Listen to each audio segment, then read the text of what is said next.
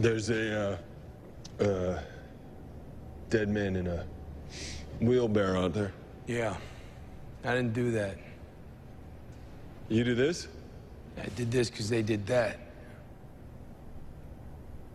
What, are you gonna puke? Not gonna. Hey, do not leave your DNA for the police, all right? Just don't do. Hey, Give me a second. said you wanted to be the guidance system, right? Well, that's what happens when the missile goes off. Guess you never thought about that, did you? Smells more than I thought. Get used to it. I'd rather not. This life's a little easier staring at a computer screen, huh? Now you get in that van and let's go. What about him? Not our problem. All this, you're taking the Mustang? Always buy American.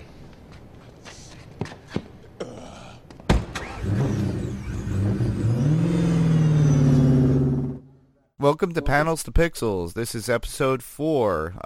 My co-host tonight will be Steve Brown. Tonight's episode is Netflix Punisher episode 4, Resupply. Thank you, Steve, for coming out. How are you doing? I'm doing well. Thank you. How are you? I'm doing all right. Good. So, what do you feel about this episode? What was it about?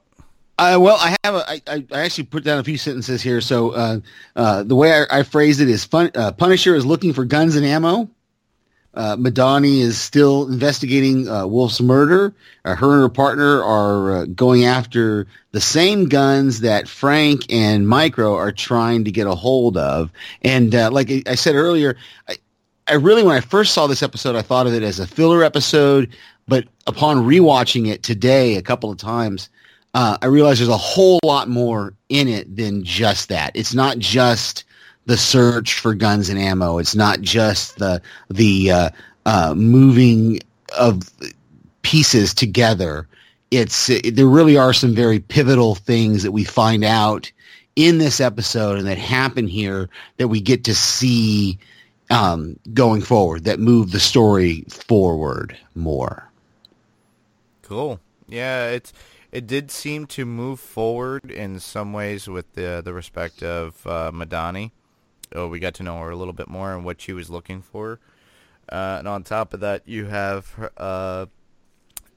what I saw was more of a relationship between Frank and Micro and Lewis, and a little bit more of a breakdown of Lewis and how he was going, especially with his family. You know, he was constantly looking at his family throughout this episode and how Frank was interacting, and it was kind of like he felt that Frank had something that he did not, even though Frank is listed dead, and so is Micro, or Lewis. So now Frank has the attention of his wife, but he has that interaction, and he's feeling like, oh, I want that. All I could do is look he's through a feeling left camera. out. Yeah. So, and then on top of that, they need the weapons. And then on top of that, like you said, Madani's looking for her former boss's killer, which was Frank. Exactly. Yeah, and that's interesting that at the end, not to jump ahead too far, but at the end, he's very open about admitting to her that he killed Wolf. Like, he doesn't even bat an eyelash, really. He just kind of tells her, you bet your ass I did, you know. And so she, now that kind of is closed out almost, because now she's got to figure out why. And that's the other thing that we see in this episode is we get a little glimpse into, and this kind of goes into my top 5 a little bit, we get a glimpse of Frank's code, his what this actually is, what this code really is. And it's interesting, that conversation he has with Micro about Micro's family, where he says it's leverage on you. But I think as I rewatched that today, the more and more I watched that scene, I think because Micro knows what Frank's code is, and he knows that he would never hurt his family. So the only reason Frank would be watching his family, or watching his family for leverage, would be because of the people who think Micro is dead. It was a little confusing, but I didn't see Frank as threatening the first time I watched it, it was like he was threatening Micro's family, but I don't think that's what it was. I didn't get that at all, really, as far as like Frank threatening his family. I think he was just using it to say it was Frank's way of showing his compassion in some ways because he's helping Lewis's family, and then you're seeing it through Lewis's eyes, where he's Lieberman's eyes. Lewis is the other army guy. Oh, sorry. Yeah, that's Micro. okay. Yeah, Micro. Right. He's Lieberman. Yeah, Lieberman. Sorry. Right. So basically, I see it as it's like Micro is seeing it as kind of like Frank's trying to take that away from him. And it's not really that way at all. If you look at it, Frank's just being nice. He's trying to help out. He cares for them, and he also sees it from Micro's eyes. But the thing is that he doesn't know how to read Micro. He's not sure what's going on, or he's trying to help him out and get him on the job, as it were.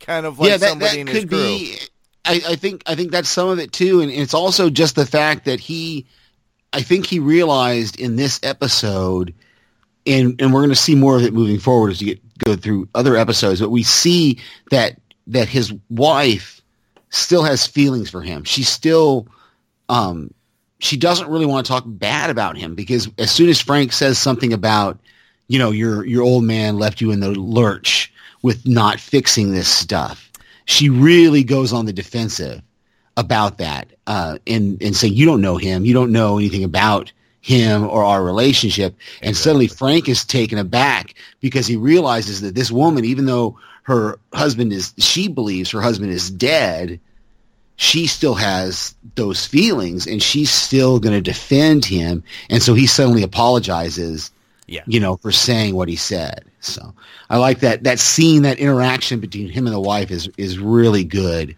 in this episode. Oh, especially when Frank takes it aback and he's like, whoa, this is not good. But, the interaction between him and Micro's kids, too, is awesome. Lieberman's kids. It's pretty funny. Yeah, it's like, oh, this is how you fix a faucet, kid. This and that and the other. And it's like, oh, and he's looking at And it's kind of a gender reversal there kind of thing, too, in that the son, is the one who he's sending upstairs, and then it's the daughter who's actually under the sink trying to fix it. And he jumps in there to help her. So it's an interesting gender reversal there of what we normally see. Not I don't want to be people thinking I'm saying that females can't work with their hands or do things. Obviously not. That's not what I'm saying. But it is an interesting switch there that we see the son. Even the mother says, yeah, he's being a little ass, kind of thing. And then the daughter is the one who's in there trying to fix the garbage disposal. So it's interesting.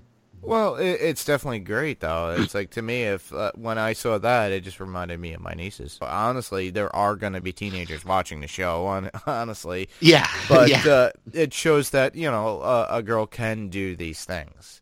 Yeah, exactly. So, and some guys could be like a little bit like, nah. I'm like, I don't want to do that kind of thing.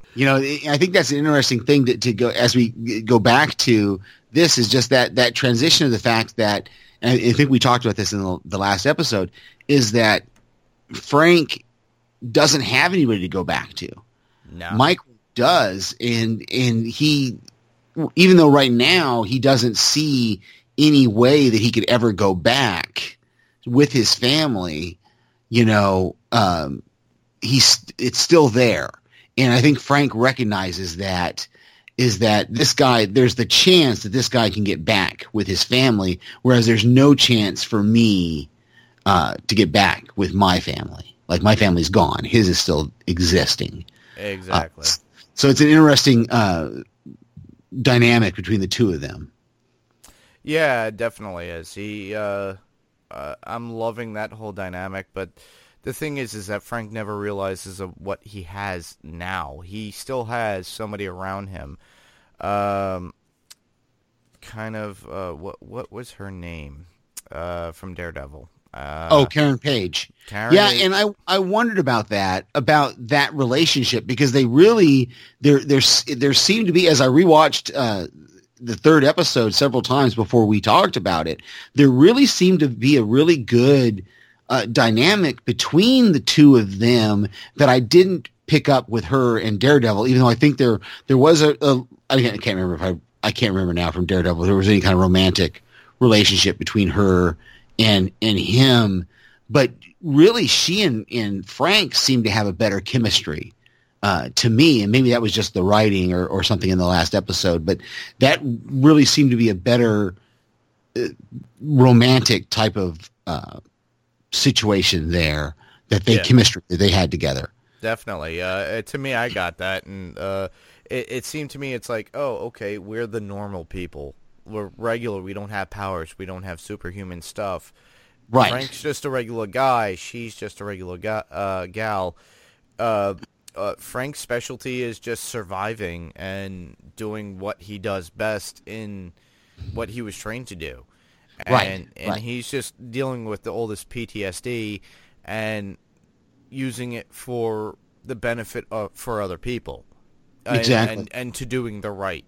Now, mind you, it could be considered the wrong thing to do the right, but it's, it's like, it's kind of like the Deadpool or the Punisher ideal of the anti-hero. They're doing heroic things that are bad, but it's for the good. Yeah, it goes into my notes. How did Micro say it? He said, "You rob badass Peter, so you can pay Psycho Paul," or something like that. Yep. We don't do to any good people. We don't want to put money out there to the bad guys, but we are gonna do this bad stuff. So it's an interesting. But yeah, once we get into our top 5, I'll get more into that idea, I think. Oh, well, we should actually roll into our top 5. There you go. All right, so our top 5 will start.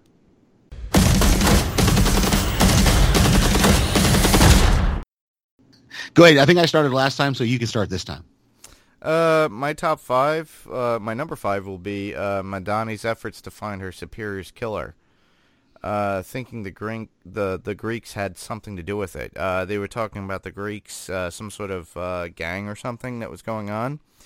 And her that was interesting. I wasn't sure how that played into her investigation. If it was, I actually thought that was just a whole side thing that didn't have anything to do with Wolf being killed. Maybe she thought it did, but at the very beginning when she goes in, when her partner comes in to talk to her, she's got it up on a screen. You can see it's kind of out of focus, but you can see Thomas Howell's picture on her computer that she's obviously still trying to figure this out. And then he starts talking about the Greeks, and all she wants to talk about is Wolf's murder.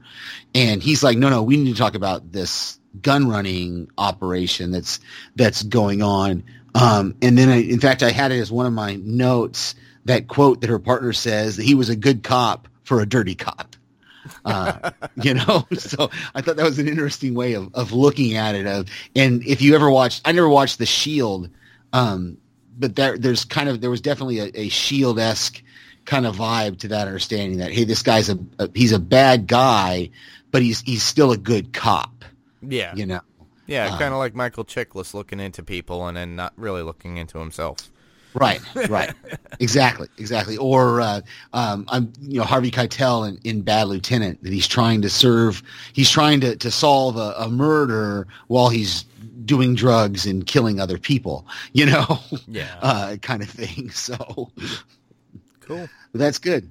And that plays kind of into one of mine. My number 5 was what we were talking about earlier about this. Micro says, is it a code? Is it an ethos? What is it? And we're still not clear as to what exactly Frank's code is. We know that he doesn't want to hurt good people, but he's okay with killing a cop if it's a dirty cop. And so that's an interesting, and I'm not sure how that plays in the comic book. We may talk about that in the comic book section a little bit more, because I think in the comics he's very much he tries to avoid hurting police, but I don't remember enough. So yeah, that was my number 5. Really was just this whole code that we still don't know exactly what Frank's is, or what it is. I think, like I said, I think Micro calls it, is it a mantra? Is it a code? Is it an ethos? What is it?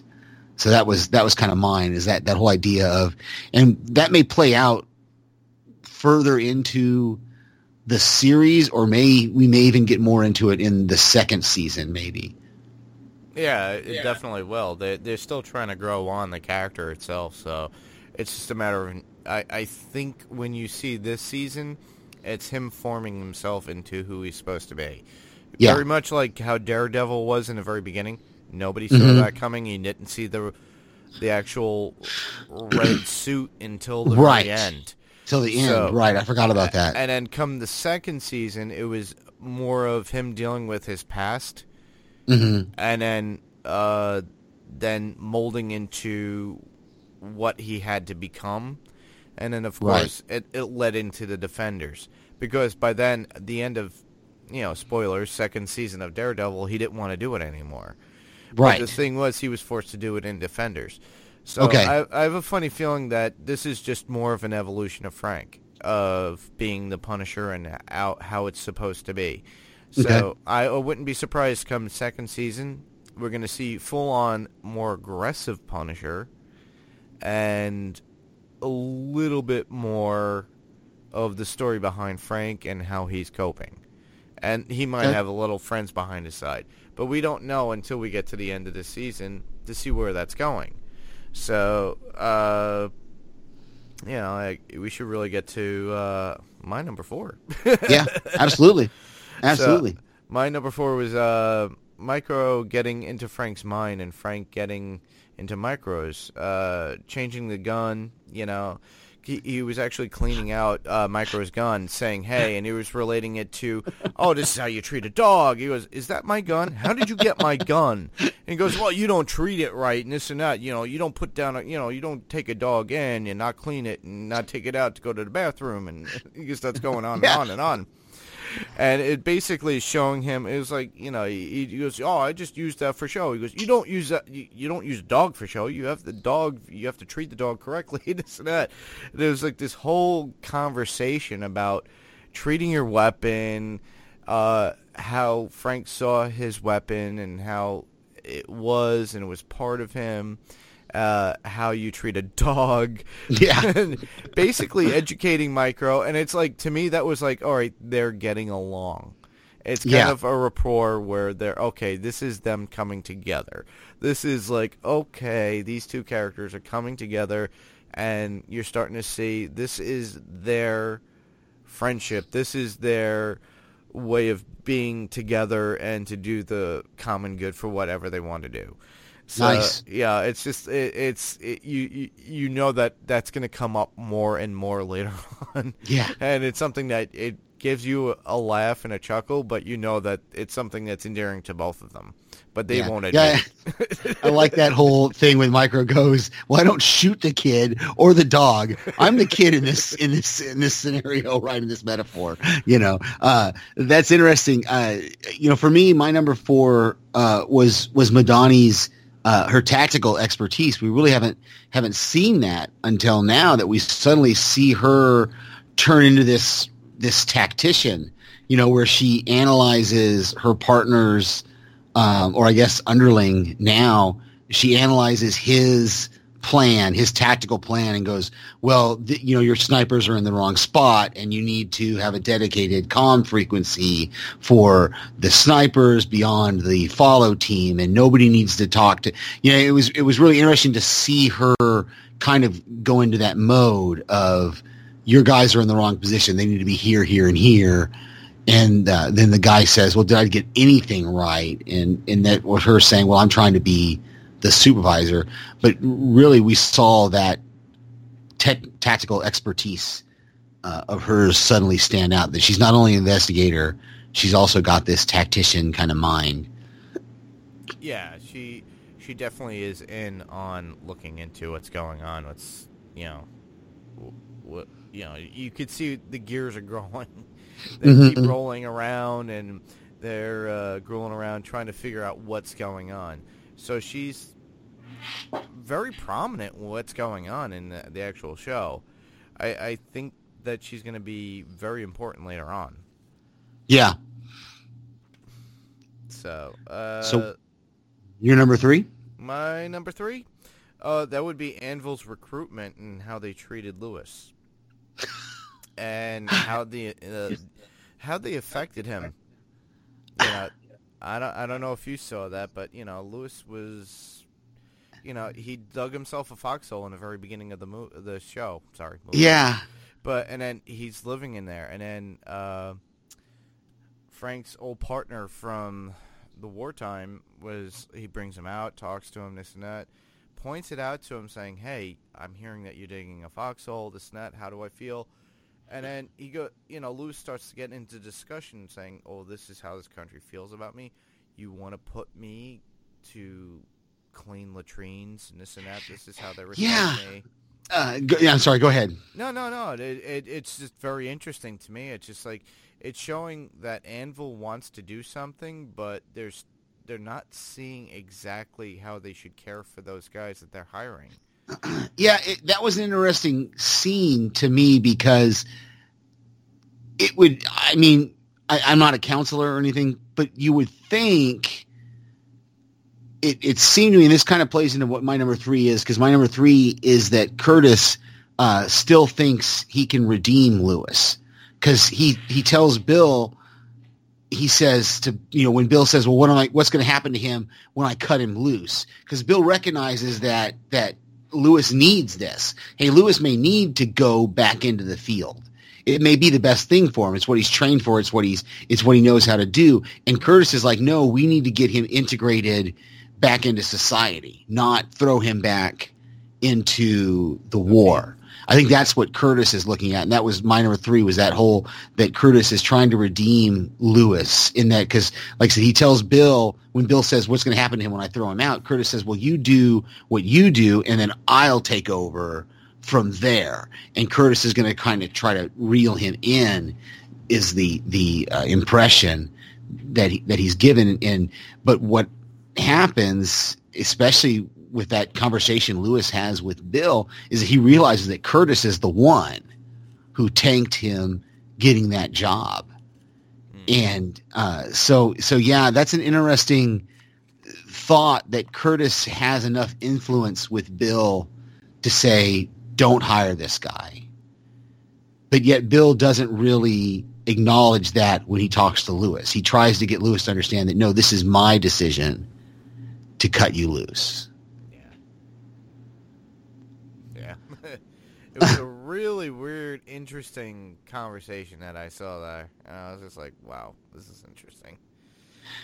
Yeah, I really liked it. The thing is that, it's all about manipulation and the way that company is. What is Anvil doing? Yeah, because at first, when he's first talking to those guys, and he's got them all lined up, and he says, were you the country spent $50,000 training you, and then if you were special forces, that's another $150,000. If you were a corpsman, that's another $200,000, or whatever the numbers are. And it almost sounds like he's bringing together a mercenary corps that he's trying to recruit. He's trying to find these guys who are, and Lewis is like the perfect one, would fit exactly into the mold of what he wants, you would think. And I actually put that in my notes, is that what's the difference between Frank and Lewis? Yeah. Because really they're very similar. Maybe not quite. Lewis may not be quite as well trained as Frank is, but he definitely has some of the same qualities. And my answer was that it comes down to the differences between, what did I write? Hold on. It's the difference is loyalty, and the code is we haven't yet seen, because as soon as Bill tells him he's not going to get the job, he immediately turns on Curtis.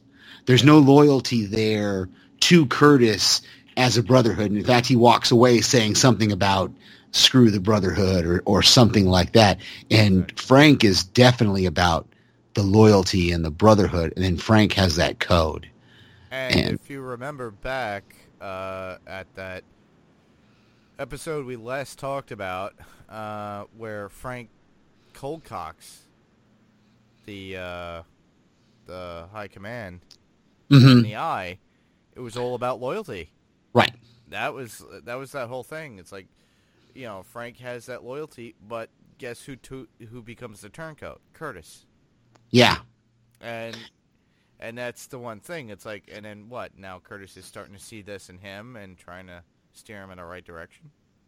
Yeah, I don't know. And that's like I said, that's kind of an interesting kind of thing to see what happened, what's going to happen moving on with him. So. Yeah, it's really interesting. The way the everything plays out is you start to see things come back around. Mm-hmm. The only difference is that Frank's on the opposing side and Curtis is on the other side. Right. And it's like kind of times have changed. Right. Well, and that's interesting too, because Curtis hasn't tried. He's kind of tried to coax Frank into the group, but he really hasn't pushed him to get into the group. Whereas with Lewis, he's taking an active role in trying to involve him and, like I said, integrate him kind of back into society, where maybe Curtis just feels that Frank is a lost cause. I'm not sure, but it's interesting. You would think he would be actively trying to integrate Frank back in, being his close friend. Yeah. So that's an interesting. Well, if you look at it now, it's like Curtis doesn't even know that Frank's still alive. So, no, Curtis knows. No, Curtis knows he's alive. Bill doesn't know he's alive. Oh, okay. But Curtis is the one who's been talking to him. Oh, and all right. I'm getting backwards. Right. Yeah. Yeah. Bill was the one. Yeah. So Bill was the one I was trying to convince Lewis. That's right. So, yeah. But the thing is that Bill can never. If you think about it, go back a bit, when you saw Frank talking about, he was like, oh, I got to go see the boss. He was constantly thinking about the real world and what's going on. Getting home. And now, mind you, Lewis is home, but wants to get back in. That's interesting. And he, and then Bill's like, no, and he's trying to integrate him in some way and saying, hey, this doesn't look good for the other guys, this and that and the other. You're digging a foxhole. It's like, do these guys feel comfortable about being with you, doing these stuff, all this stuff at home that you're doing, and, are they going to be able to trust you? The thing is like, it's very much almost like what Frank would be doing if he was put in that same role. Yeah. If Frank was still if he didn't have his wife and kids, but was in the real world and was trying to live and didn't have this mission which is going to be interesting. That's the only problem that I foresee with the TV show as opposed to like the comic book, because the comic book, he's got this very, very wide mission of getting rid of bad guys altogether. Yeah, he's and not in the comic. Yeah, right. But he focuses on one, and then he moves on to the next. And we're going to have to see how is that going to play out in the TV world, as far as how they're going to do that. Because presumably he's going to finish out this season by finishing this mission, and then okay, where's the next mission going to come from, and where's the next mission going to come from after that? So it's going to be interesting to see how it moves into the next season, and if we see this mission. This mission is obviously going to come to some sort of conclusion. We saw in Daredevil, even he had a little bit of closure in that he killed the Colonel, and then he finds out in this one that Wolf actually ordered his wife and kids killed. And so he kills Wolf, and so now he's moving on to kind of the next section. And so is it going to become a thing where every season we're going to have a new person who goes, oh, no, I was the one who actually ordered and ordered your wife, or are we going to move on to different missions? It's going to be interesting to see, because I don't know if you ever watched the TV show Burn Notice on USA. But that was my big issue with that show was every season it seemed like he found somebody else who was involved in getting him burned getting his cover burned. It was like every season there was another big bad guy. Oh no, this isn't the ultimate bad guy. This is the ultimate bad guy. And then the next season, oh no, this is the ultimate bad guy. And so I hope we don't get that in Punisher. I hope they find a way to make it fresh and new. And don't just keep going to, oh no, this is the bad guy, you know. Yeah, that's the one thing that always strayed away from Burn Notice, but it kept me intrigued because of all the like cool things that they would do within the show. Absolutely, yeah. There was a lot of stuff in Burn Notice was a good show. It just like that was the one thing that perturbed me about it, and I hope that's not what happens in Punisher. Yeah. So yeah, I always liked Bruce Campbell as Sam and yeah. Yeah, and Jeff as the main character. It was, to me, it was like awesome, but it's like, you only get so many of those shows. Right. Yeah, there's not a lot of those shows that can captivate you from week to week and show you something new each time. So it was like the MacGyver of its time. Sure, I'll give it that.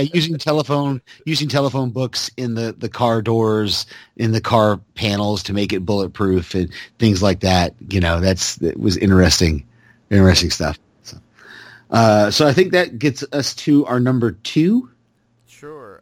My number 2 was Frank saving Madani and then warning her to stay out of his way.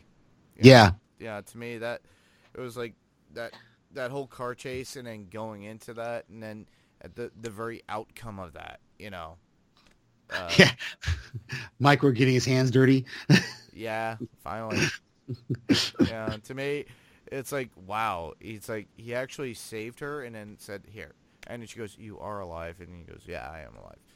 And you are Frank Castle. And then he was like, get out of my way. Stay out of my way. And right. I'm just gonna do that's interesting that it shows that she is more, again, just like the beginning showing us the tactical side of her, it also shows that she's involved in more things than just, she's not totally focused on just her, whatever her investigation is.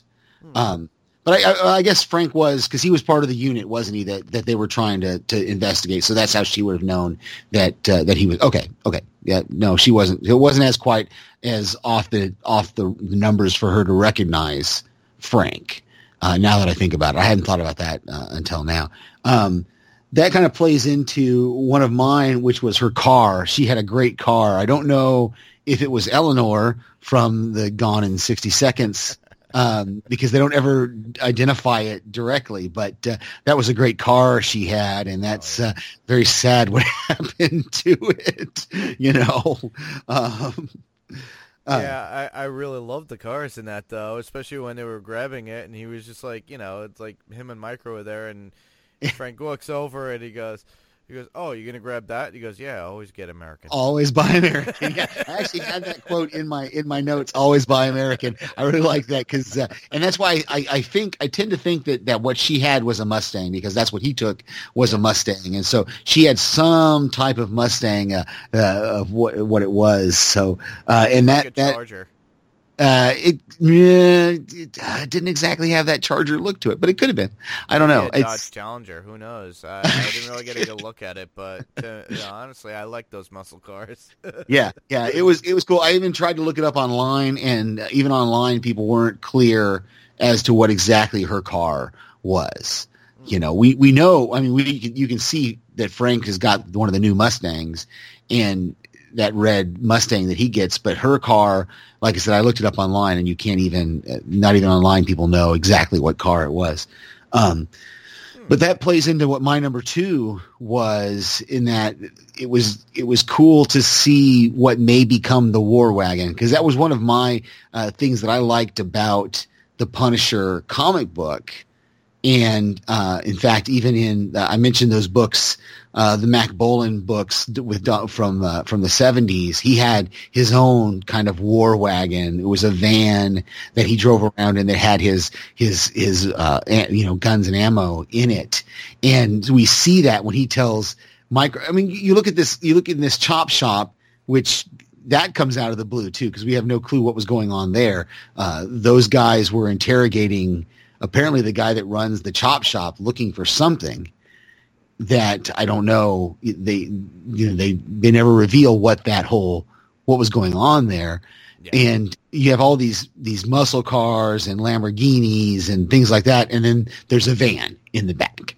And, there's like one van among all these sports cars. And okay, it's kind of a little heavy handed there on that idea. If they'd shown more vans, maybe we could have bought it a little better, but it was cool that he says to Micro, you get the van and I'll take this car. I think that might have been just a callback to the actual comic saying, hey, this is eventually where it's going to go to. Right. Yeah, what we're going to see him in. And in fact, in the first episode, when it shows him driving, I guess it was an SUV actually in the first episode, I thought that's what that was supposed to be. That was going to be the war wagon kind of thing that he was in at the very beginning when he's running down those biker guys in the first episode. But of course we never saw that again. And so now he's got the van. So at least they got the van. Exactly. So let me go to number 1, which actually leads to the actual chase itself. Oh my God. That was really awesome to watch. Amazing. Yeah. I'm a fan of those shows and those movies. I loved Gone in 60 Seconds. I loved Vanishing Point, and I loved Vanishing Point. Yeah, Vanishing Point, the original. Sorry. Yeah. Kowalski is. I'm sorry. That is the best car chase known to man on movie. I'm sorry. But okay. We can argue about Bullet and French Connection, but I'll let you have this one because Vanishing Point is a great movie, especially that original, and it's the whole movie. But yeah, it's a good one. But you can't really turn your back on Bullet and French Connection because those are two. Oh no, I'm not. But my favorite is Vanishing Point. Sorry, I'll give it to you. And that whole chase scene is really good. The only and this is going to kind of play into future episodes when they talk about it. It just kind of surprises me that she was the only car they got. That there was literally no other cars. Now I understand they said that at the beginning. The tactical, when she was talking at the beginning, she was very clear that she wanted the follow car and only the follow car to be involved in that sequence, and that every other law enforcement was told to stay out of it. But it just seems a little strange that the arrest team wasn't close enough to what was going on to join in that chase, that it ended up just being her. Yeah, definitely. It's like it seemed too open, is what you're saying. Yeah. It's like, all right, let's clear the streets and let's go from there. There's nobody else literally out, and then especially for Micro to be able to double back to hit her car. And there was a sequence there that I tried to rewatch it before we started recording earlier, but I didn't get a chance, when she's chasing Frank. And then somehow Micro gets away because, Frank says to Micro, you get to the highway, I'll let her, I'll lead her away. And then we cut to a few scenes later, and she and Frank are now driving at each other in this kind of chicken kind of sequence. Yeah. And then Micro hits the car and wraps up the episode. Yeah. The ending of that, I mean, as much as I love that whole chase, the ending is kind of awkward to me, just the way it was edited. And I've been so impressed with the editing in this show before, but that that sequence there kind of got me a little quizzical about, well, how did he get? Yeah, where did how did he get there, and why are they facing each other now? Right. Why did Frank let himself get into a dead end? If that's what it was, it just was a little awkward the way they stopped it. But it's a great scene. It might be on the extended DVD version. Who knows? We'll see. So yeah, that chase part was my number one. Okay. What did you have? Just the car. Her car was my number one. I like those. Like, I'm with you. I like those old muscle cars. I like those movies. The Gone in 60 Seconds. The Vanishing Point. All those kind of things. I really like those movies and those things. And here in Oklahoma, we have the TV show Street Outlaws, where they've always got different muscle cars that they're racing and stuff. And so I hear a lot about those muscle cars. So I really liked that whole, just her car. I liked it the first time we saw it when she drove into the parking garage. And then, now, if you remember the movie from the 80s or the 90s, whenever it was, Cobra with Sylvester Stallone. Yeah. And he had that car, so all those kind of movies that kind of give that car thing. It's really cool. Well, think of the Interceptor from Mad Max too. Mm-hmm. It's like, that's awesome as well. Exactly. It's stuff we grew up with. We loved all that stuff, like Knight Rider and the Dukes Mm-hmm. of Hazzard and all that stuff. Yeah. But it's one of those things where, as a kid, you just love cars and you just want to have that car. It's like the Batmobile was the best thing because how many incarnations of those did we have? Yeah, exactly. Yeah, from Adam West to Michael Keaton to Christian Bale, all the different ones, and all the different ones in between that we've seen. Yeah. Yeah, it's amazing. Yeah, it's like comics have gone into such a more of a medium now where like you just look around and there it is. Yeah. Well, did you have anything else that No, that was about it. Wasn't much this week that I was thinking about talking about. Haven't really seen too much in comic news. No, not too much. I had a couple things I wanted to add before we wrap up. Is that I love the line when at the beginning when Madani is talking to her supervisor and he says, "You don't need a babysitter, you just a priority check." I kind of liked that. I like that line. And then and this kind of plays into probably some of what of your nephew. I don't know what his reasoning was for joining, but for me, there's a line when Bill is walking through those guys, and he says that we joined up to have our lives not be gray. And I really liked that because that idea of the black and white, and that's, when I joined the military in 1989, and I joined because I wanted to serve my country. Yeah. And that was my idea. Was I didn't want to live a life that just meant nothing. I wanted to have some meaning, and that's what that whole part of that whole thing that he's talking about is about. So I really liked that concept, that idea of him walking through those guys, reminding them of why they had done what they did. I really, really enjoyed that. So, but that was all I had for the episode. I'm kind of with you. I looked for some news. The only thing I could find was I think it was during one of the Comic-Con or one of the convention panels. John Bernthal was talking about who he'd like to work with in future things. And he talked about in the Defenders, I guess he'd love to work with Daredevil again and work with Jessica Jones, Kristen Ritter. Yeah. That character, that actress. And there was another one I just saw before we started recording that talked about him wanting to work with some other actor that he'd love to work with in the future. So that was really, I didn't really see anything else new. We've already talked about the fact that it's been renewed for a second season, so it is going to come back. Yeah, well, it is the new year, so everything is still ready to come out.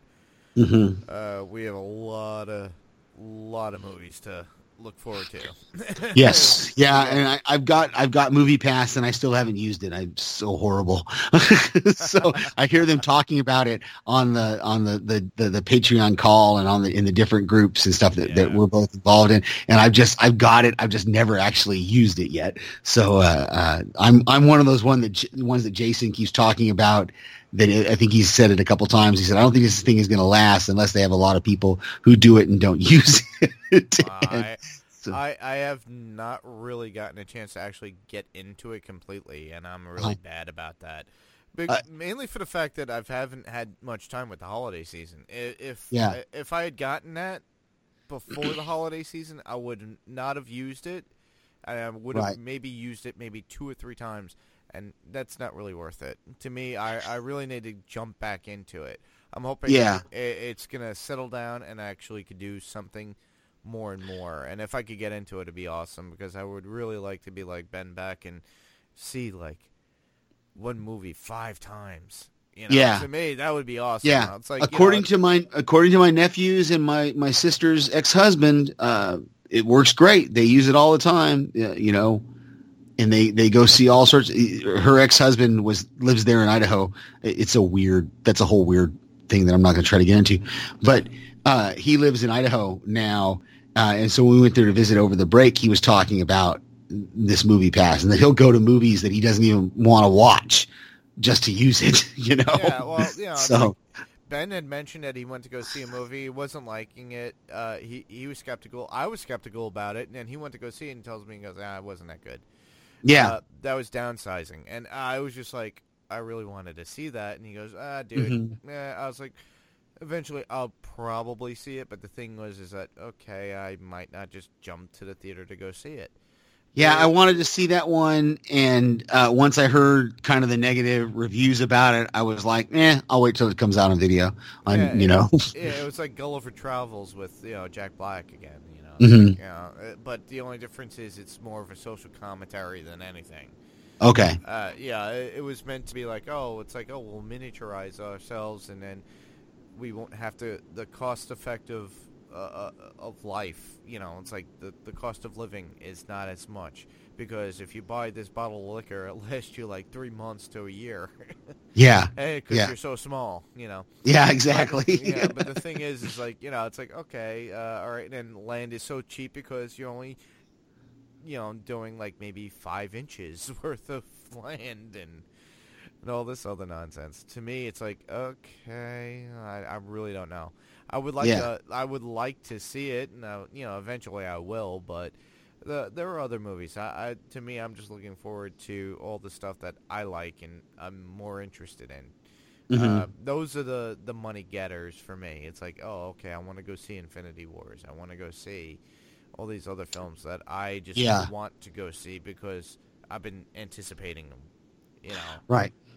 Yeah, there's only so many movies out there, and this is the downtime of the year, so obviously it's like there's only. Well, there. we're in that time period now where we're going to get more movies that are trying to get Oscars, and I do want to see the Christian Bale one that's coming out, Hostiles. That looks, at least for what the trailer says, the reviewers like it, so we'll see. That one I may go see, but yeah, this is that time of year when everybody's trying to get an Oscar. So yeah, it's that time of the year when everybody wants to get an Oscar, and then on top of that, everybody's just like, we're kind of burnt from like whatever it was before the holidays, right? And it's like, to me, I still want to go see, but I have not seen it listed in the theaters by me. Was The Disaster Artist? Yeah, I want to see that. I'm torn because so many people have said so many good things about it, and I watched The Room a long time ago. I watched it just because people said how bad it was, and but I've also heard people say that you don't need to have watched The Room to enjoy Disaster Artists. So yeah, that's what I was told too. But I had seen The Room, and all because that Ross Marquand made fun of me. Yeah, that is fun. I heard that story. I was just listening to the listener, the Patreon call from last month. finally getting around to. I was traveling on the day that was recorded, so. He was like, "Hi, Mark." I was like, what, huh? I don't. Yeah, I was like, I wouldn't have got it either because I've only watched it once. So. I was like, I only watched it once too, and I was like, and that was so long ago, and I'm like, okay, what the hell are you talking? It's like over my head. I'm bald. Yeah. It just like flew by me, slid off my head. And he's like, he goes, "Oh, you didn't see the disaster artist?" I'm like, "No." "Did you see The Room?" I'm like, "Yeah, a long time ago." He goes, "How?" I was like, I don't know, probably cable or something. Yeah, I think I think I got it on. I think I got the disc on Netflix a long time ago when I was hearing about how bad it was. So, but I don't know how I came about it, but I actually did see it, and I realized like, I did see this movie. What the hell? Yeah. Really? This was a terrible movie. This is like Troll 2. And they made a documentary about that. yeah. Yeah, it was. This has been great, Mark. I know it's late for you and it's late for me, and it's not too late for me, but it's later for you, and I appreciate it, and I hope we get to do it again. I hope people like it, and I hope your guy gets you picked up on iTunes because that'll be easier. Easy way to listen to it. Really, it's tough for me. Because I have an iPhone, so when I download, I get the link in Facebook, and I save the link, and then if I listen to it, if I keep it open or I keep the page at least on my phone, I can go back to it. But if I close out that page, then I have to kind of try to fast forward and figure out, okay, where was I at, and that kind of stuff. So, but I enjoy this. Most of the time. Today is just a bad day. But I really, really do enjoy doing it, and I hope we get to do some more of these. Did you say, now have you got people slated for the later episodes, or are we still... if you want to come on for the next one, you're more than welcome. If you want to do 5 and 6, you're more than welcome. Okay. I'm not... just message me. Monday nights are good. Tuesday nights are okay for me, usually. But as I said, Monday and Tuesdays is really pretty good most of the time. All right. For me, if that is what works for you. So. Yeah, whatever works for you is fine with me. Thank you for listening to Panels to Pixels. This is Mark Kirkman. That was Steve Brown. If you want to get in touch with us, you could actually contact us through our Facebook page, which is through Panels to Pixels. Or you could actually email us at panels2pixels1@gmail.com. And you could leave any feedback you want. And we'll actually read it. I have not received anything, but if we do, we will read it. And thank you, Steve. Thank you. And we'll see you again. Thank you. Good night. Good night.